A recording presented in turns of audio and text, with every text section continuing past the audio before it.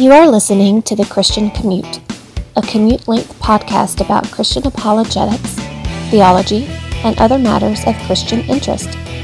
Here is your host, Seth Dunn.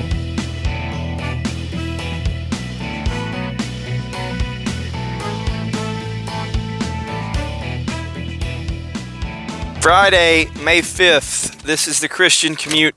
I am your host, Seth Dunn. And Friday, as you know, is usually ping pong day, but my son has a baseball game at 5:45. It is supposed to be a rain-out makeup game, and it's sprinkling right now. So I hope the game makes. But because his game is at 5:45, that leaves me no time for ping pong, which meant I really had no reason at all for my physical presence to remain in Dalton. So I came to Calhoun to eat lunch at Dub's with my boy Shane, and now I'm driving home, and I'm going to work from home for the rest of the day, and then go to that baseball game, and then come home and work at night to get more hours in.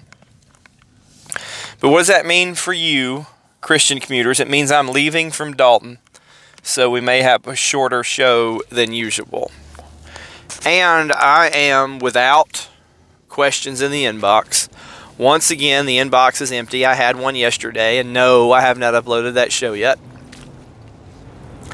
So we're just going to have the show topic, which is intermediate Greek grammar for New Testament exegesis. We're in the Through Seminary series still. We're almost done. I think I have 3 more classes after this. I want to say it's Cult Theology, Hebrew 1, and Hebrew 2. I'll be through with Seminary, and we'll be through with the Through Seminary series on the Christian Commute.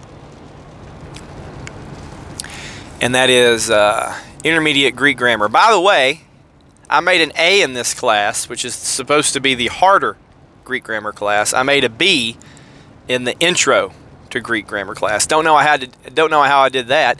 Just sort of the same way I made a D in intro to Hebrew, but an A miraculously somehow, because I memorized the passages, in Hebrew exegesis. We'll cross that bridge when we come to it. But there's a teaser. Spoiler alert. There's a teaser. So that's the show topic. And I'm going to go ahead and tell you this before I get into the show topic. When I was making the show note today to talk about this class, I said to myself, I don't remember anything about this class. I remembered almost everything about Intro to Greek. I can't hardly even remember what we did or what the assignment was. But the show must go on. As always, we have the Bible chapter review. We're continuing in Matthew 21, the second half of the pericope about Jesus cleansing the temple. And hold on.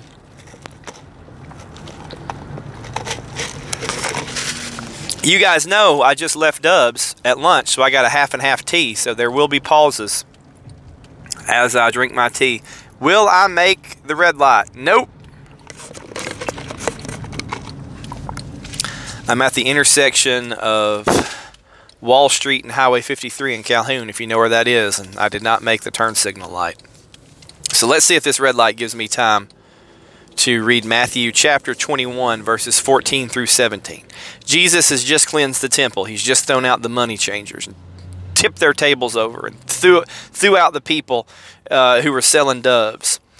And the blind and the lame came to him in the temple, and he healed them. But when the chief priests and scribes saw the wonderful things he had done, and the children who were shouting in the temple, "Hosanna to the Son of David," they became indignant and said to him, "Do you hear what these children are saying?" And Jesus said to them, "Yes, have you never read, out of the mouths of infants and nursing babies you have prepared praise for yourself?" By the way, that's from Psalm 8. And he left them and went out of the city to Bethany and spent the night there. So this ends Jesus' first day in Jerusalem after his triumphal entry. So what goes on here? Jesus goes to the temple. It is not as it should be. And here's the thing. This is something that should have upset the chief priests and the scribes. They should have been upset in the temple being turned into a den of robbers. They should have been upset that there was money changers in the temple and people selling doves. They should have already driven out the people that Jesus drove out. But they had not done anything about it. Jesus comes in and does something about it. Not only that, the blind and the lame come to the now cleansed temple where Jesus has thrown out those miscreants. Here comes the tea.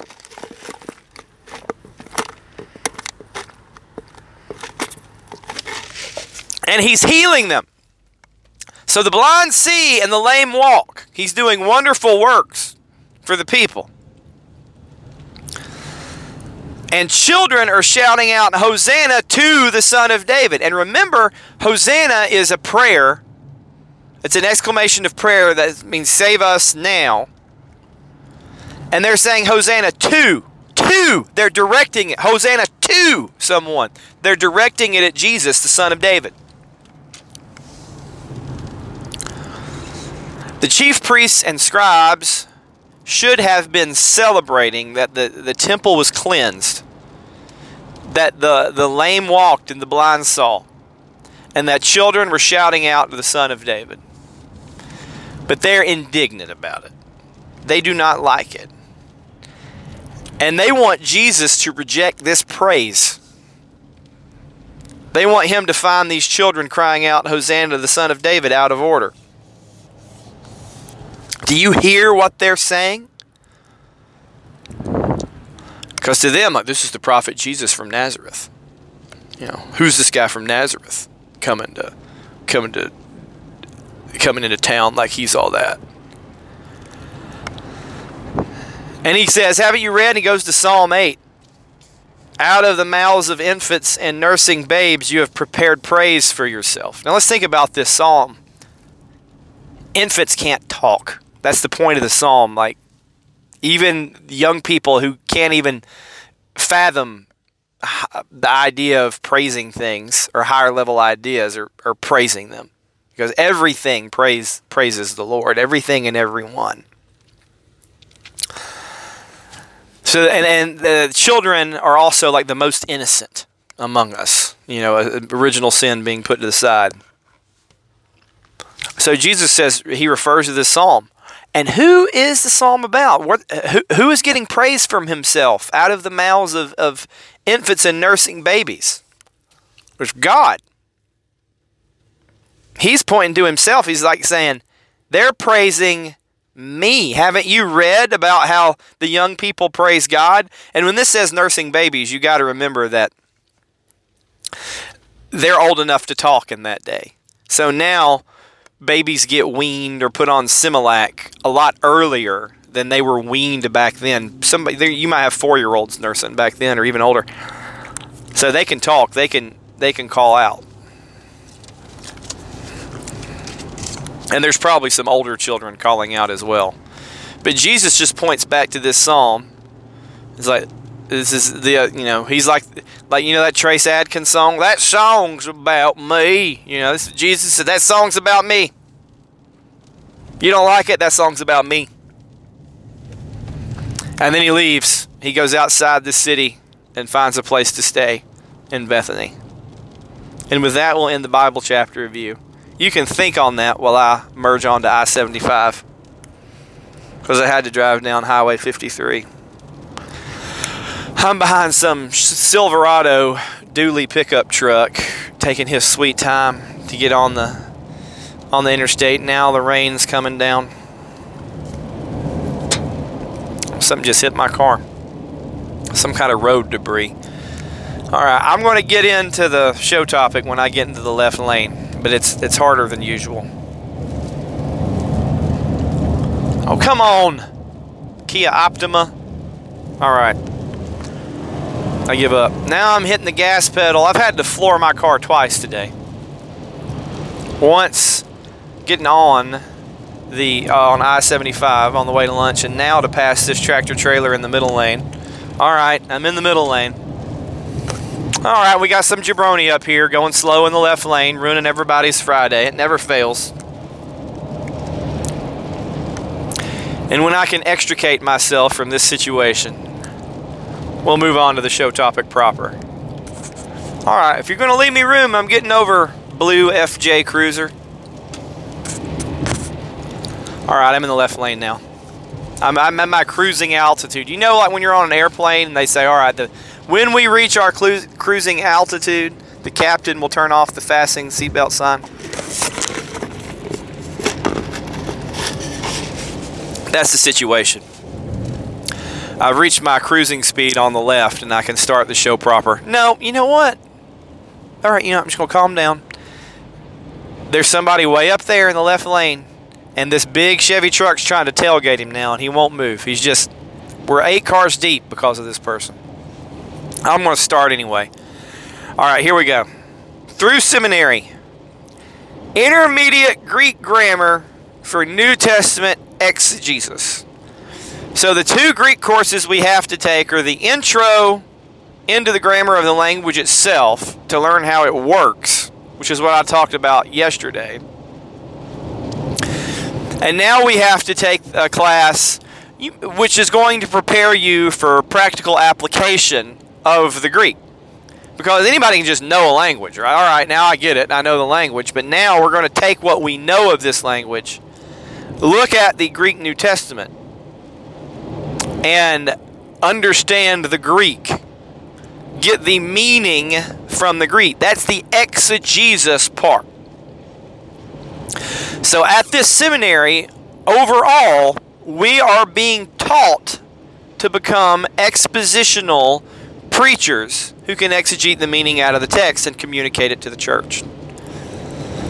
So this is the second part of that. All right, we're going to understand. We're going to know how we can make an exegetical sermon out of the New Testament from the Greek. And that's what is going on here.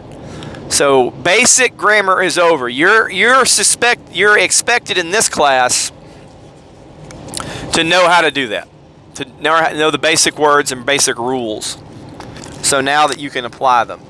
In fact, Greek 1 is a prerequisite for this course.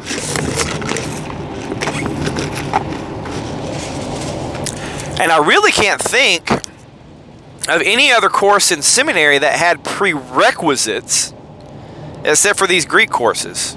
I don't even know if Systematic 2 had Systematic 1 as a prerequisite. And for those people who don't have any college learning who are listening, at the college, I don't think you do this at high school. Maybe you do. I think there's prerequisites at high school. When you're in a degree program, there are courses that are called prerequisites, which means you have to take these courses before you're eligible to take a second course in the same subject. Like you have to take Algebra 1 before you can take Algebra 2, for example.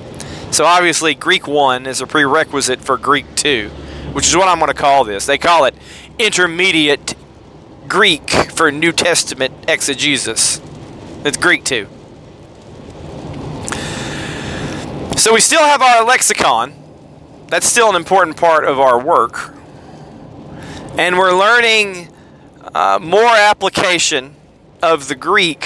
But in this course, we don't really have what I'll call flashcard quizzes, like what does this word mean? What does this word mean? What does this word mean? It's more, what is this sentence? Number 1, what does it translate into? And number 2, what does it mean? And I think I had to do a paper for this class, and for the life of me, I can't remember what it was. It was amazing to me what a blur this class seemed when I tried to think about it this morning. Like, what am I going to say on the podcast about this? Other than it was the fall term of 2017. Wasn't that? I spiked my show note. This is not a very good episode. What did I do with my show note? Well, where were we last time? Summer 2016. So I think this fall. Yeah, this is because fall comes after summer. This is I guess fall 2016. And my transcript didn't say internet course, even though I distinctly remember taking this course on the internet. I didn't go to any lectures on it. And I was able to solely focus on this class because it was the only one that I was taking.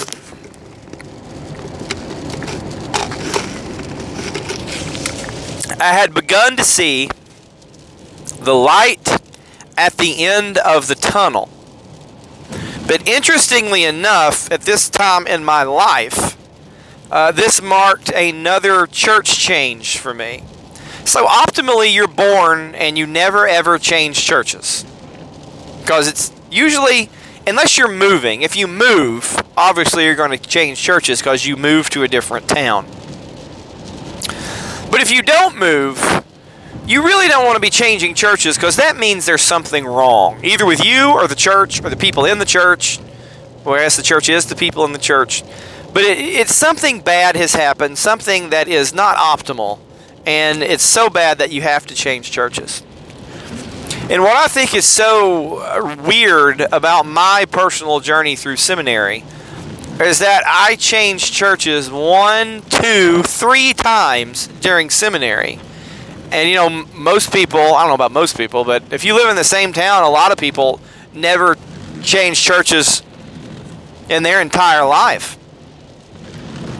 And I can distinctly remember in my church evangelism class when we were talking about visiting churches, I sat there and thought to myself, wow, I've been to less than 10 churches just for a Sunday morning service in my life. And I sat there and tried to count them. And I said, well, I went to Woodland Park Sunday morning services because that's where we went when I was little. And I said, I think I went to the Harrison United Methodist Church once on a Sunday morning because my brother was taking care of me that day and his friend Joe. And I don't know where my parents were, but we went to church near our house at that church. I can remember that. And I don't think I'd ever been to another church on Sunday morning before. I'd been to other churches for VBS. And then I said that, and then I went to a Sunday service at the Emory University Chapel once. That was when I was 15. Because I was, once again, in the care of my brother's friend Joe. I went out to hang out with him while he was getting his master's at Emory. And that's a Methodist school, so they have a Methodist chapel service. And I went to that on Sunday morning. And until I was, you know, and I'm 15 years old. And then by the time I was 15, we had moved to Cartersville, so I'd been to Tabernacle Baptist Sunday service and First Baptist Sunday service when we were trying to pick a church in Cartersville. So I counted it up, and I'm like, I've been to 5 Sunday services in my whole life. Well, now by the time I'm ending seminary, I've changed churches 3 times. And it's a church that has to endorse you to go to seminary. So Tabernacle endorsed me, and I left and went to Woodstock. Then I left there. Somebody narked on me for being some kind of problem church person when I left Woodstock because they had the charlatan, arrogant canner. So I had left Woodstock for expedition, and I had to get the pastor there to fill out my paperwork.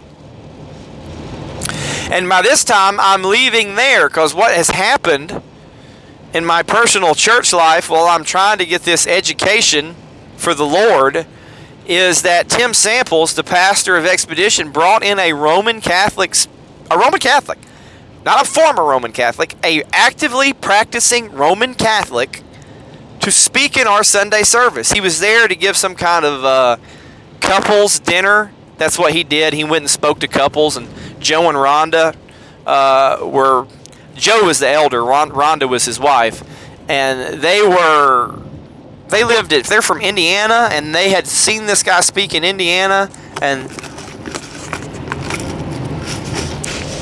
both Joe and Rhonda were widowers, and this guy was a widower, so I guess he kind of spoke to them, and they had Tim bring him in.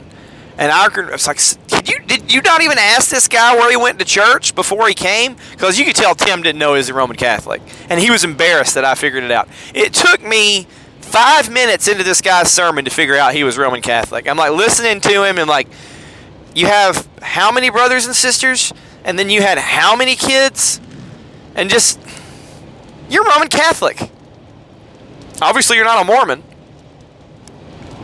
And I'm just sitting there stewing. And I was just like, how much longer can I abide being here? And I've told you the Star Wars story before. Hey, May the 4th was yesterday. I guess I should have done this podcast yesterday.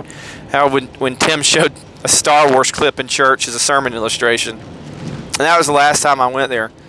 So it was during this time taking this course that I'm making this transition to leave Expedition Church and go somewhere new.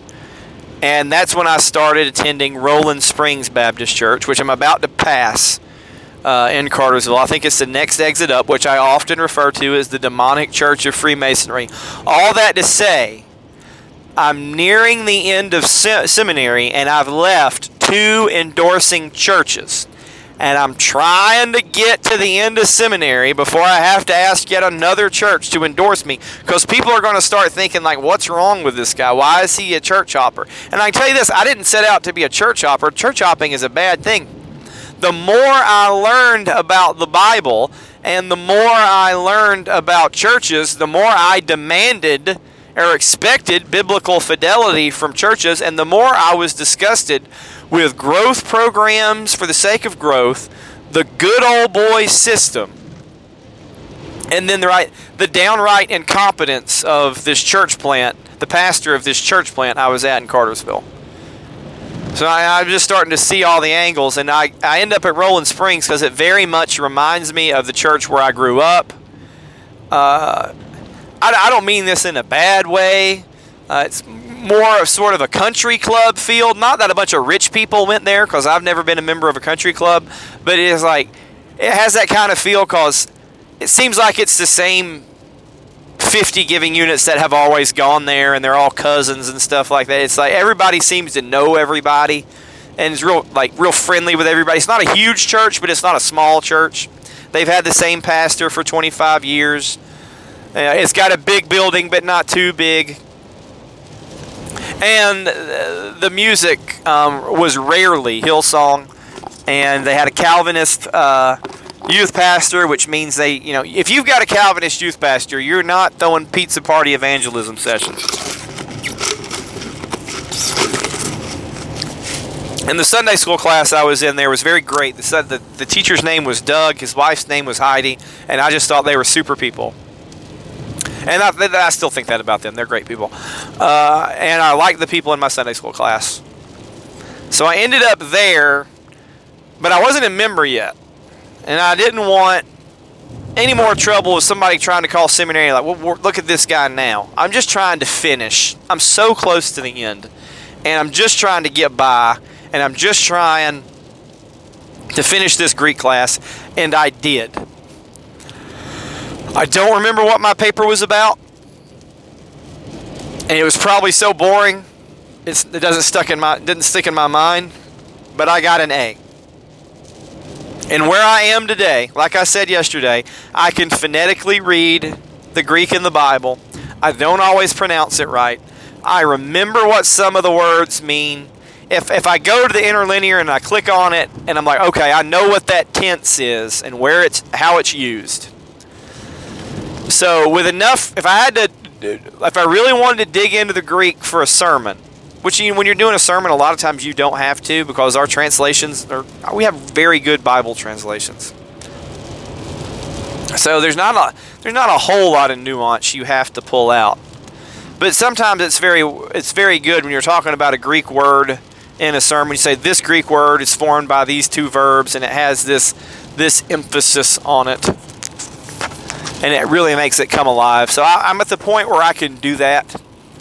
If I needed to do Greek exegesis for a sermon, and I had my lexicon and the internet, I could do it, and I could do it accurately. And I think that's where you want to be after you take Greek 1 and Greek 2. Now, if you're getting an MDiv in Greek, you want to be able where you can just read it and translate it right off the bat. If you're a vocational preacher, you probably want to be better with your Greek than I am. But I'm going to count it with a podcast. My Greek is good enough, and I have the New Orleans Baptist Theological Seminary to thank for that. So, Seminary, thank you for my Greek education. I appreciate it. And like I said yesterday, I want to encourage everybody. if you have the time and money to take those Greek courses. It can only help you understand God's Word better. And with that, I'm going to end the show and drive through Panera Bread and get my wife her lunch. It's 2 o'clock, and I would not have waited for lunch this long, but she is. If you have a question about Christian theology and apologetics, please send it to me to sethdunn88@gmail.com or dial 470-315-0875. The Christian Commute's your theological roadside assistance, or at least it used to be when people would write in regularly every day, and now nobody does it anymore. So send me your questions. Hopefully I'll upload this stuff. Today's Friday. I'll get this uploaded this weekend, maybe after my soccer game on Saturday. Wish us good luck in our soccer. As always, God bless, and as always, remember Christianity is not about getting saved. It's about being saved. Thanks for listening to the Christian Commute. Please send your questions about Christian apologetics and theology to sethdunn88@gmail.com. If you are not a Christian, please remember that you can be reconciled to God through the shed blood of His Son, Jesus Christ. The Bible teaches that all who call on the name of the Lord will be saved. Repent of your sins now and accept Jesus as Lord. God bless.